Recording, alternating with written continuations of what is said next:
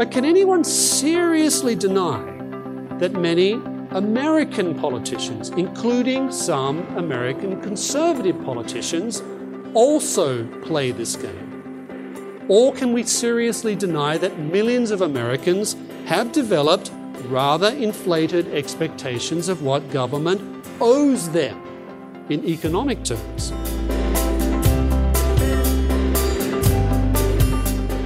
Welcome to the Acton Vault podcast, a product of the Acton Institute for the Study of Religion and Liberty. I'm Gabriel Jaja, producer. You just heard Sam Gregg, Acton's Director of Research from our 2013 lecture series, speaking on his book, Becoming Europe: Economic Decline, Culture, and How America Can Avoid a European Future. In his book, Gregg explains how European economic life has drifted in the direction of what Alexis de Tocqueville called soft despotism, and ways in which similar trends are discernible in the United States.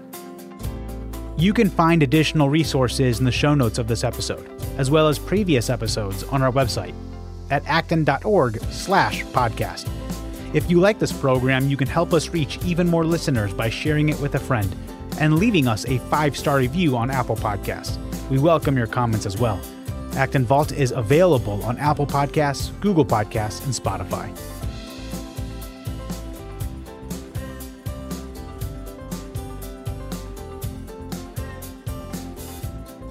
Let me begin by saying that I've been rather humbled by the very generous response that's been given to Becoming Europe, and is still being given, I have to say, I'm very lucky to say, to Becoming Europe. And interestingly, the generous response hasn't just been from Americans. When I lectured on this topic last week at Acton University, where we had more than 900 people attending, there were plenty of Europeans in the audience, and if anything, they were even more critical of the present state of affairs in Europe than I was. Because, of course, on one level, Becoming Europe is certainly about what's happened to Europe and why it's now the sick man of the global economy. But obviously, I think the book's purpose is to point to some of the very similar trends that are now manifesting themselves, particularly over the past 6 years in the United States. And in some respects, I think it's almost ironic that America is drifting in this direction, because whether it's the colossal levels of public debt, increasingly unaffordable welfare states, struggling banking systems, soaring levels of unemployment, especially youth unemployment, low economic growth, double, even triple dip recessions, ongoing violence, ongoing protests, I think there's a widespread sense that what Europe is experiencing right now is no ordinary recession.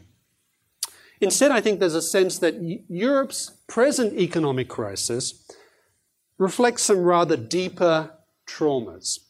And part of that trauma is an awareness that we're witnessing the crack up of an entire way of living an economy, an entire way of organizing economic life.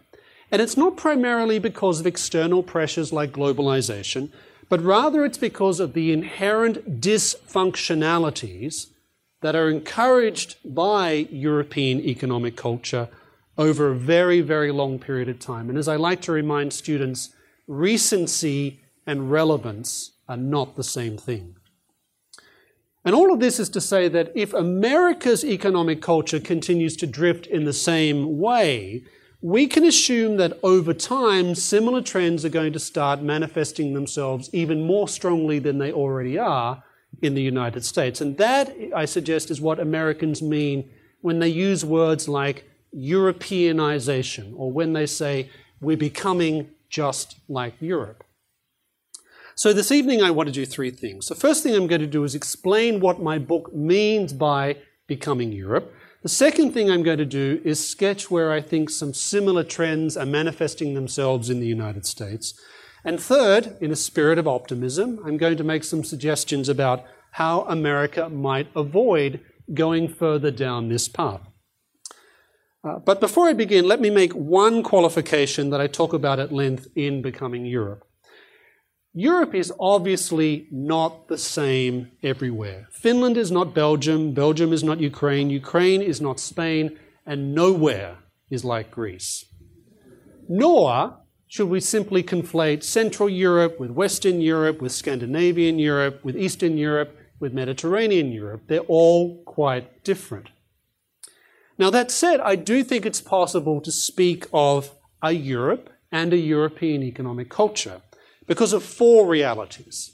The first reality is those influences in the old continent that transcend national, ethnic, and regional boundaries and which form a common cultural backdrop to contemporary Europe.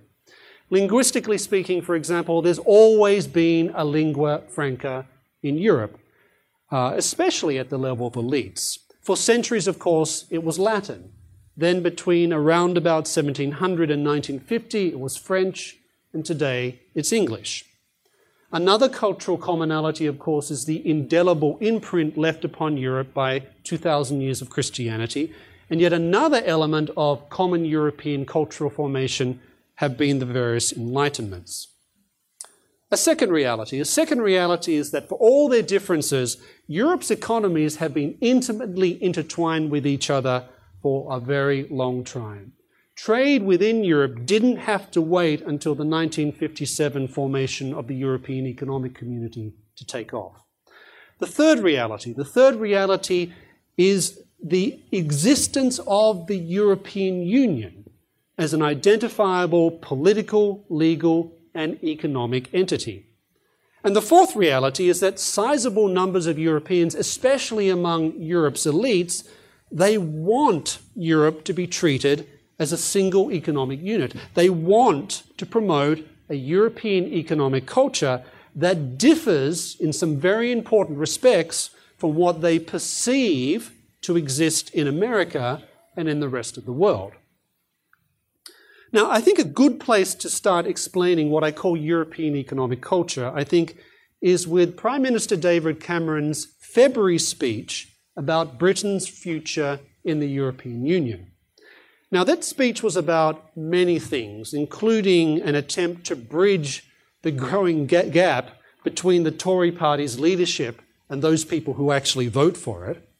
But the speech also mattered because it represented yet another missed opportunity for an important European politician to address a problem that's arguably even more fundamental to Britain's current challenges than taming an out-of-control European Union bureaucracy.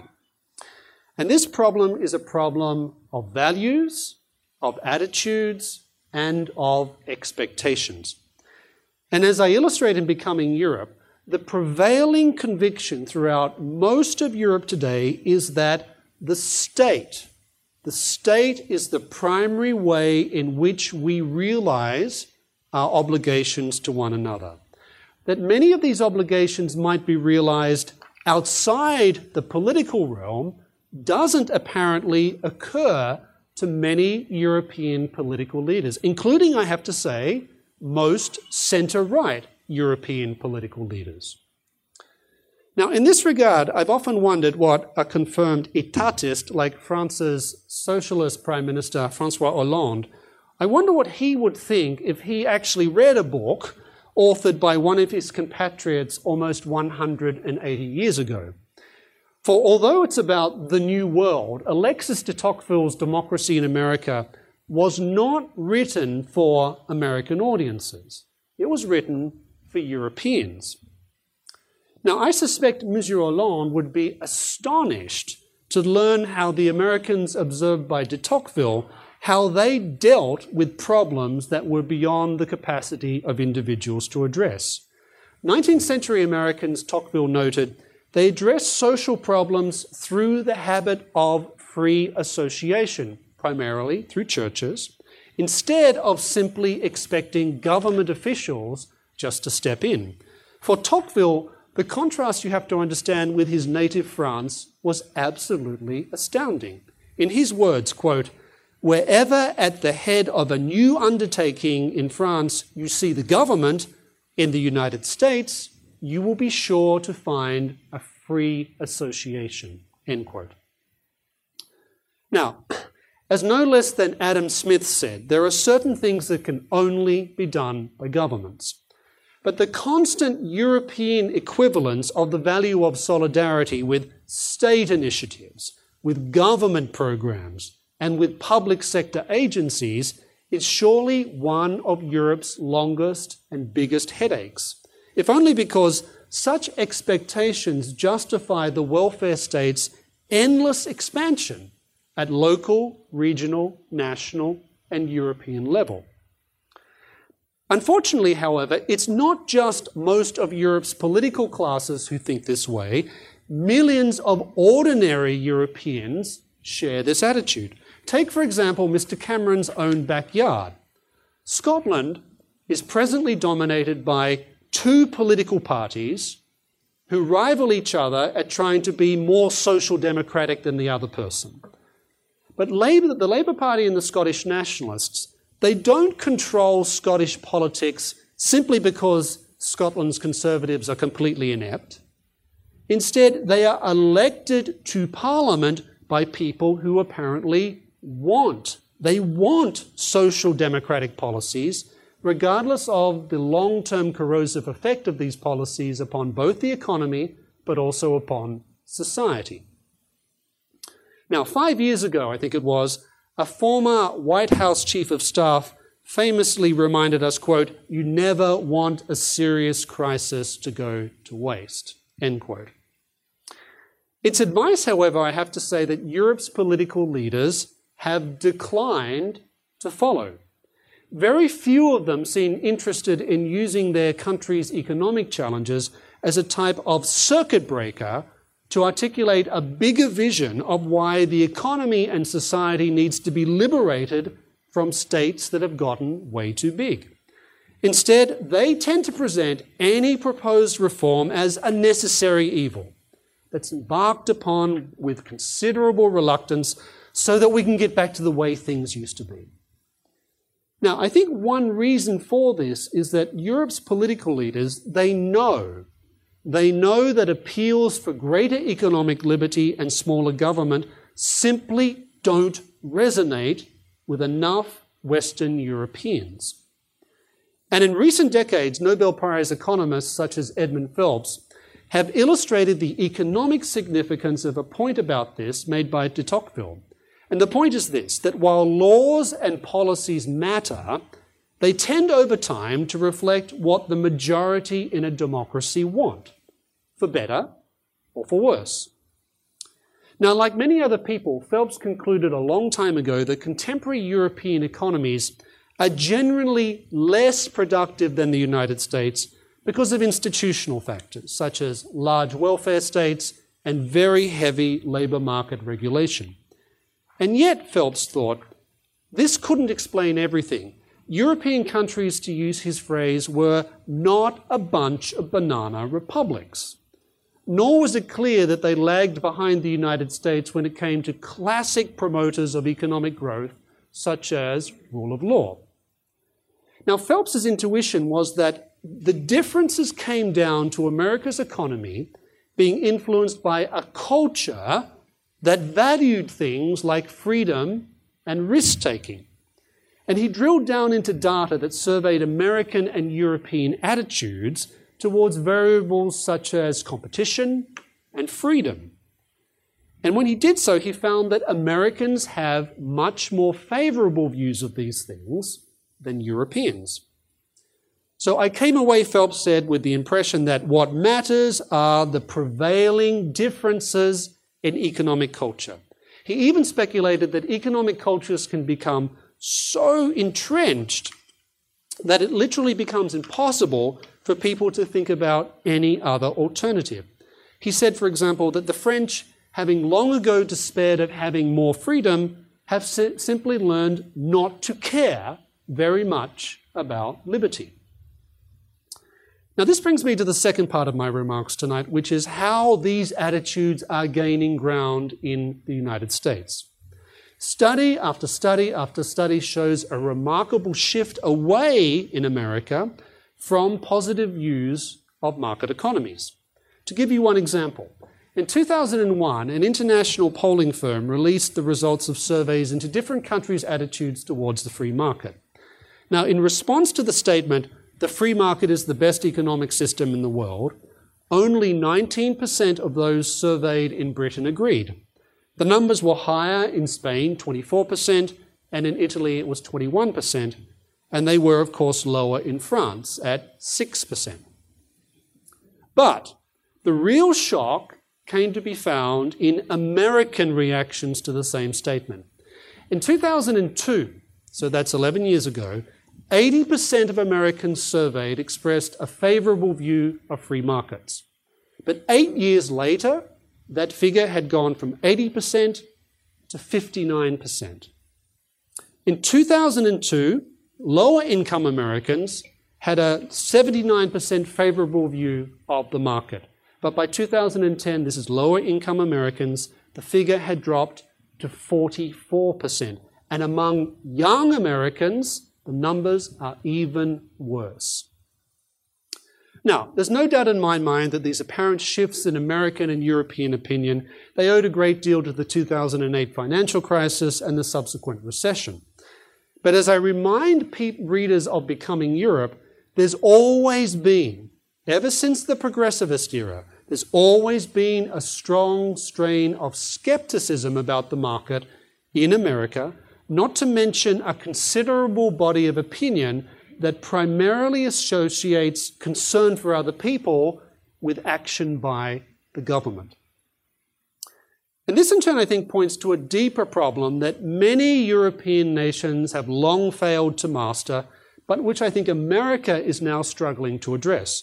And it's a crisis that flows from a very, very unhealthy nexus between democracy on the one hand and the fact that many people in America now assume that they're entitled, as a matter of right, to be given any number of things by governments without too many questions being asked about how to pay for it all. Now, this combination, I think, is presently proving toxic for much of Europe, but I think it increasingly constitutes a real danger for the United States. Now, as I suspect many of you know, the contemporary welfare state's origins go back to 19th century Germany. It was really first started by Otto von Bismarck, that great defender of freedom. But some of the welfare state's biggest expansions in Europe happened after 1945. Now, this shouldn't be surprising, given this yearning for economic security on the part of Europeans should not be surprising, given the fact that they'd been through two devastating world wars and the Great Depression. I quite understand why Europeans in 1945 weren't so interested in freedom, and they were much more interested in economic security. But what is, I think, surprising is just how quickly Europe's politicians recognize that the state's ability to provide social programs was a very effective way of building reliable voting constituencies. Now, governments of all stripes, on the left and on the right, they realized very quickly that they could attract support by making promises regarding things like pensions, retirement ages, subsidies, unemployment benefits, regulations, and of course, government jobs. Now, one justification, of course, for democracy is that it is a way for us to hold governments accountable to us. But here's the question. What happens when some citizens begin viewing democracy as a means for encouraging elected officials to provide them with whatever they want, including, apparently, limitless economic security via the state? And what happens when many politicians start to believe that it's their responsibility to provide the demanded security, or more cynically, start regarding welfare programs as a useful tool to create constituencies to vote for them?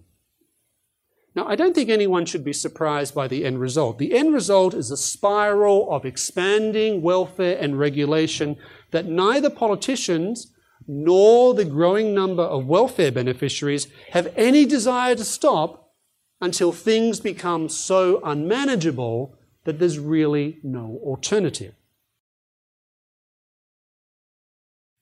Now, unfortunately, in democracies in which many people regard the government as the primary provider of economic security, it becomes politically very difficult to engage in meaningful restraint of government intervention and government spending.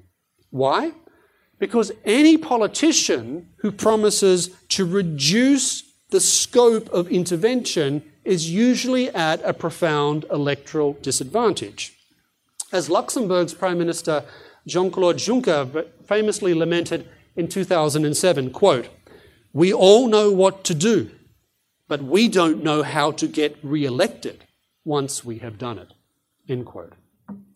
In other words, if enough people in a democracy want security through the state, regardless of the moral or economic cost, the capacity of politicians to oppose, for example, the desires of 51% of the population is very limited.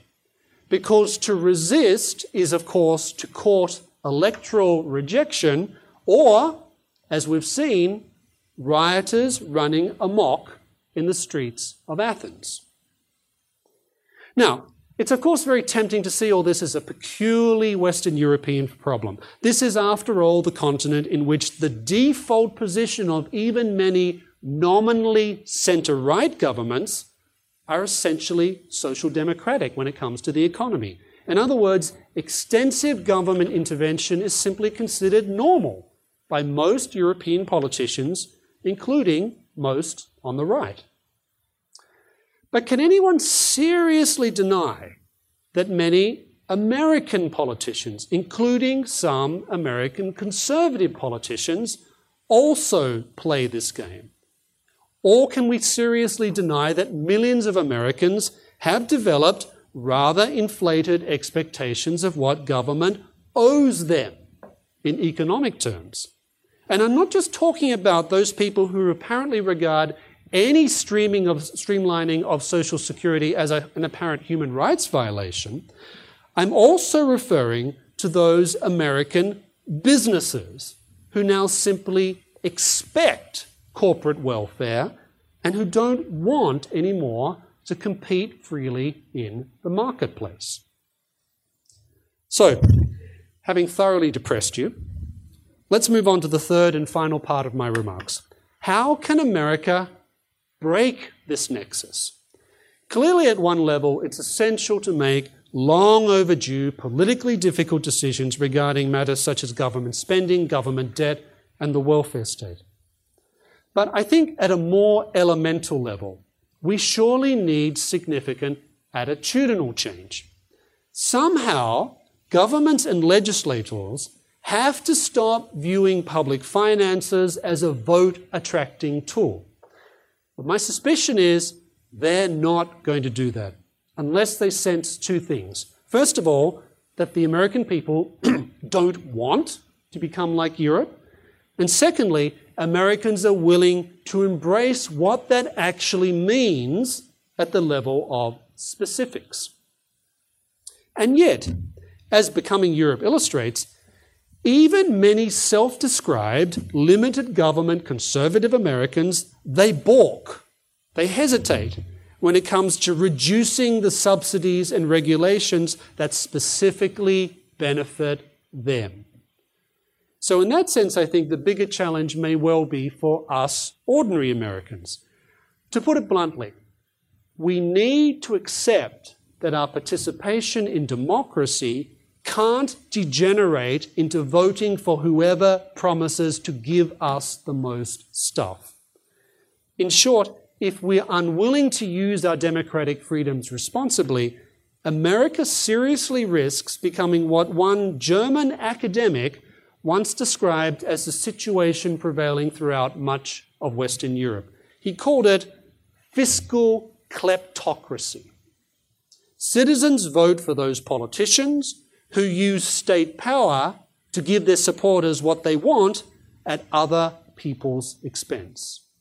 And fiscally, that translates into tax increases, into no substantial spending cuts, growing welfare states, boatloads of corporate welfare, and a colossal debt burden for our children. Welcome to Greece, welcome to Spain, welcome to Britain, But also, welcome to the state of California, the state of Illinois, and the state of New York.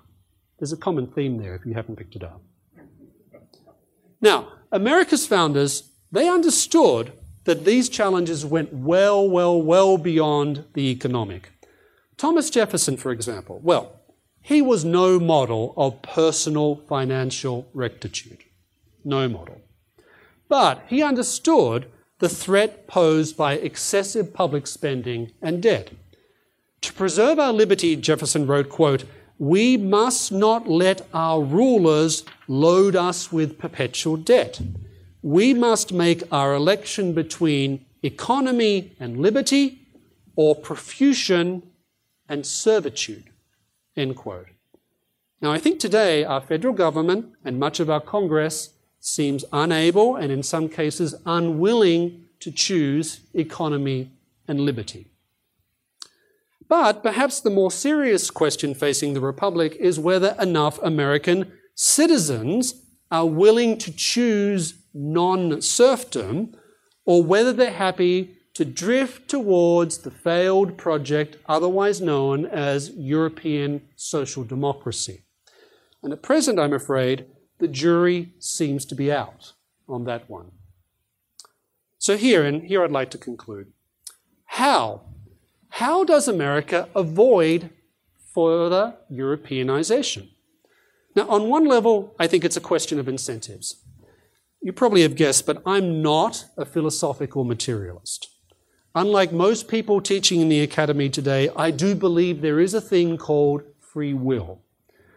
But it's also true that if incentives are aligned in one particular direction, it's much harder to persuade people not to go down that path. And the more that America moves in a more or less social democratic direction, the harder it's going to be to persuade Americans that this is not a tenable future. And that points, of course, to the importance of policies that incentivize people to be creative, to be competitive, and not to demand subsidies, privileges, and protection. That said, policy is important, but it's not enough. Those who want America to become more like Western Europe are, in my mind, they're generally much better at doing what I call the vision thing. They're much better at inspiring people to opt for or to choose social democratic policies, no matter how counterproductive such policies turn out to be.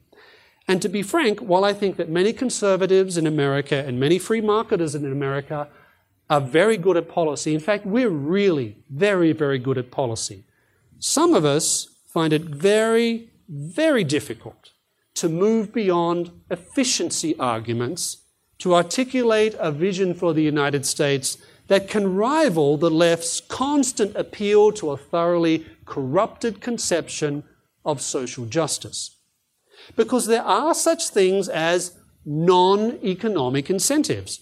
We often think of incentives primarily in terms of financial rewards, but incentives can also be non-financial. The desire to be good and to do good and be seen as a good person can sometimes incentivize people to act in one way rather than another, even if, objectively speaking, it's the wrong moral choice. So what does this mean?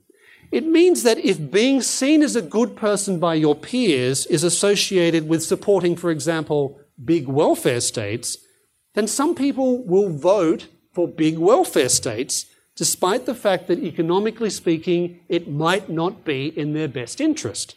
Likewise, if the path to social ostracism lies in arguing that people should be encouraged and helped to take care of themselves and their families, then the incentives to advocate limited government are much, much lower.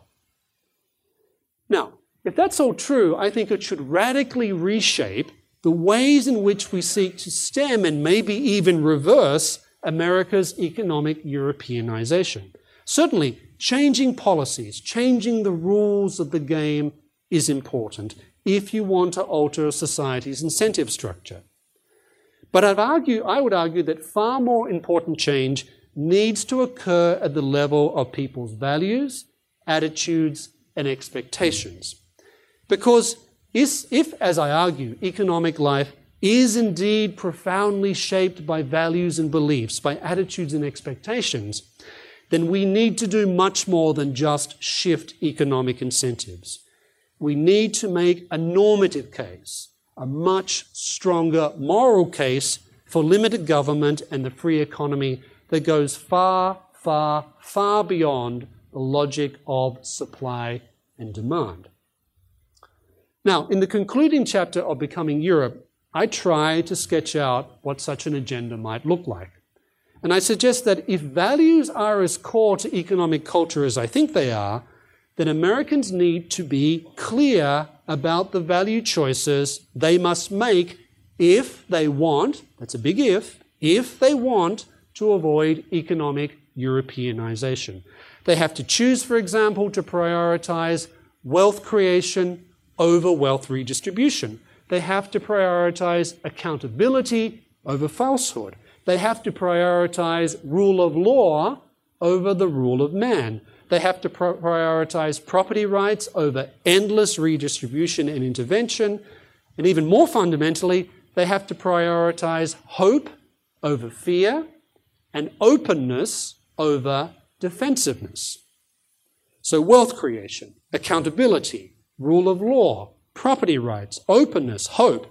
In Becoming Europe, I try and spell out what these mean and how they affect our institutions and policies.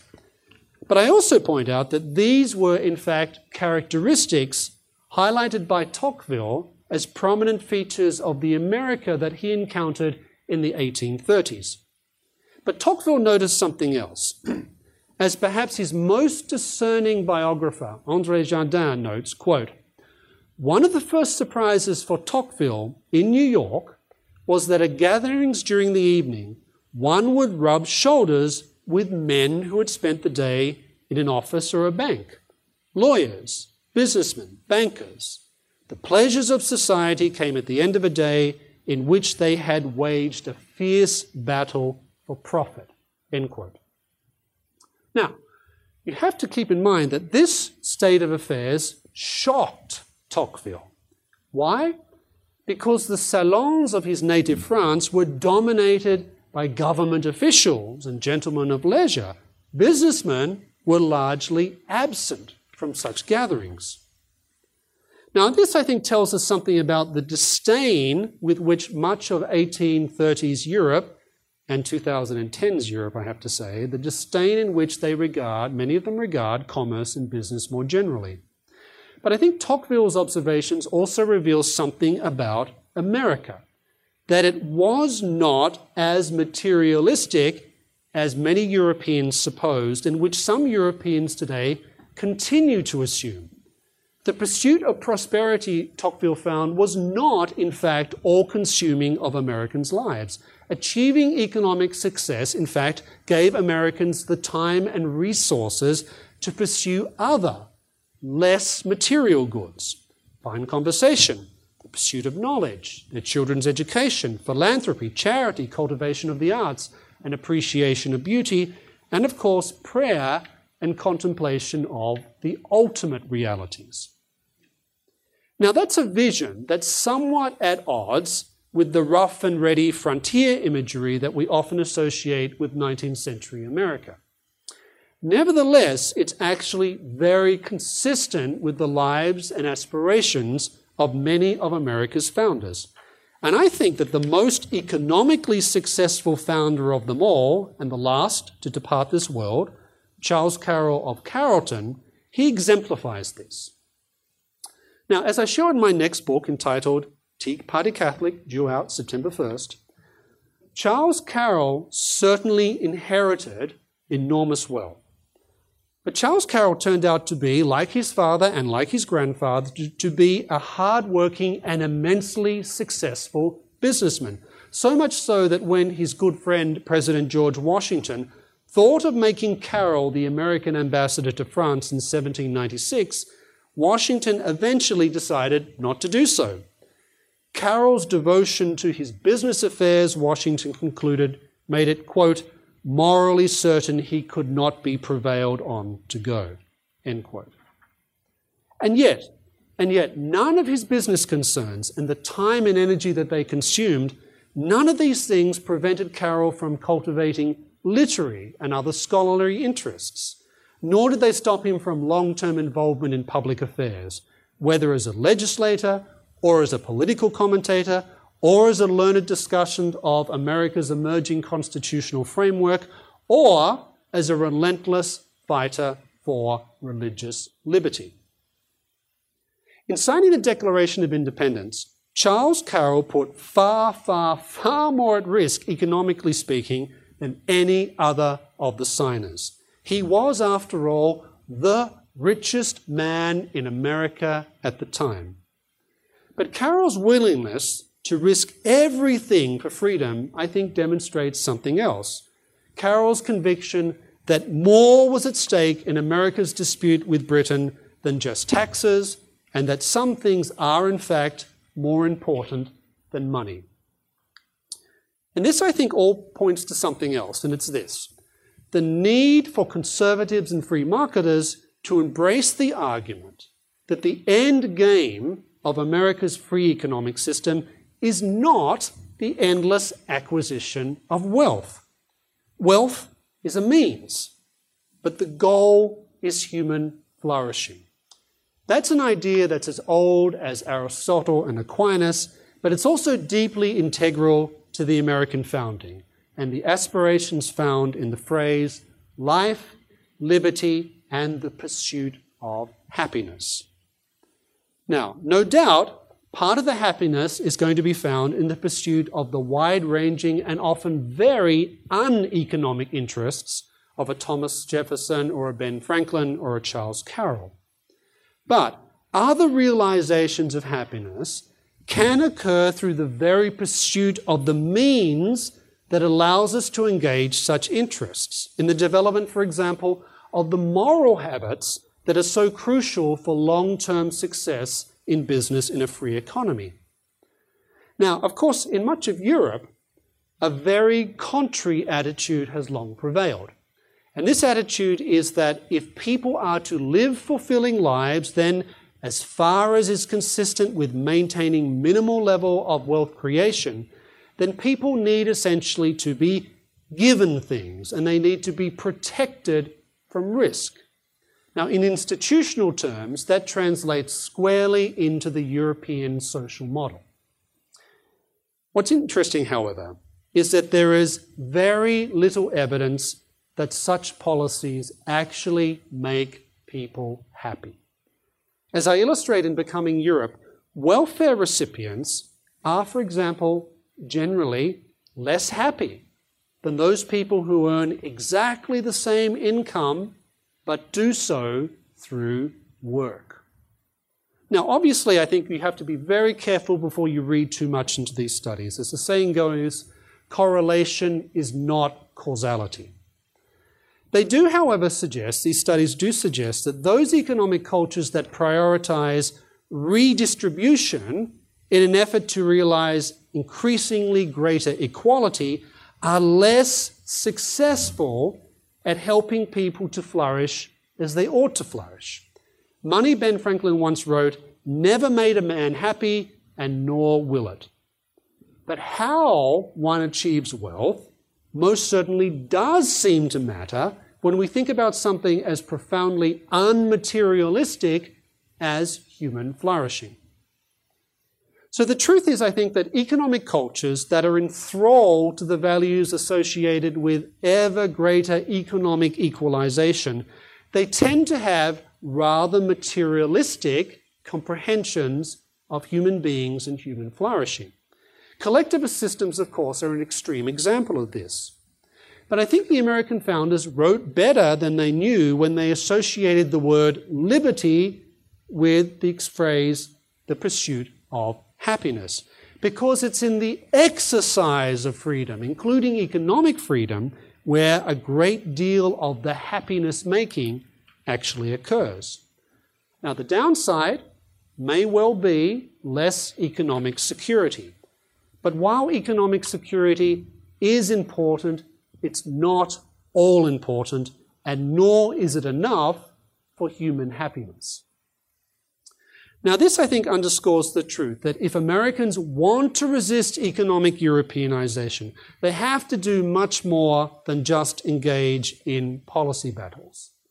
The struggle to take back America's economy from those who have sought to realize the social democratic dream has to be much more than an argument about the relative efficiency of markets versus the European social model. Because man does not live by efficiency alone, and life is about much more than maximizing utility. As a society, America must consciously choose not to cut its economic culture off from the roots from which it's come. And those roots are certainly European. Yet these same roots have been refined over 230 years, I should say, through distinctly American experiences. So much so that not even politicians as savvy as Franklin Roosevelt or Lyndon Johnson were able to pull them out completely. Now, sadly enough, there's no guarantees that these roots will persist in America. Economic cultures are like plants. Once you tear them up from their roots, they tend to die very quickly. Creating the values and institutions that promote market economic cultures is extremely difficult, and history is littered with failures to do so. Americans, however, I think, can cultivate what they've been given as a sacred trust and as part of that broader civilization of natural liberty to which Adam Smith's Wealth of Nations pointed, and the heritage of which is deeply grounded upon what we should unashamedly call European civilization. And if Americans choose to do so, and frankly, choose they must, Americans can have confidence that whatever happens to Europe, something of Western civilization will not only have been saved, it will also have been renewed. Thank you.